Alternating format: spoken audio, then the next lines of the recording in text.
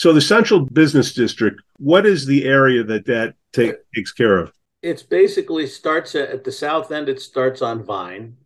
And at the north end, it really goes all the way up to Alden. Core of it is the Market Square, those four or five blocks around Market Square and what they're calling the inner core, or the inner ring. I know a lot of people who refer to going uptown in Lake Forest Yes. or downtown. But back in the day when you said downtown, people thought you were talking about Chicago. So Yeah. Maybe they can have a contest to come up with a name for the area. And we had a couple ones like, what was it, Market Square Circle or. Well, we did have, by the way, they did do a Settlers Square for the Right. West Lake Forest one, which was this, and people do refer to that as Settlers Square. That's forgive me, but the history of that is that the first settlers in Lake Forest were there, not over by where we are now.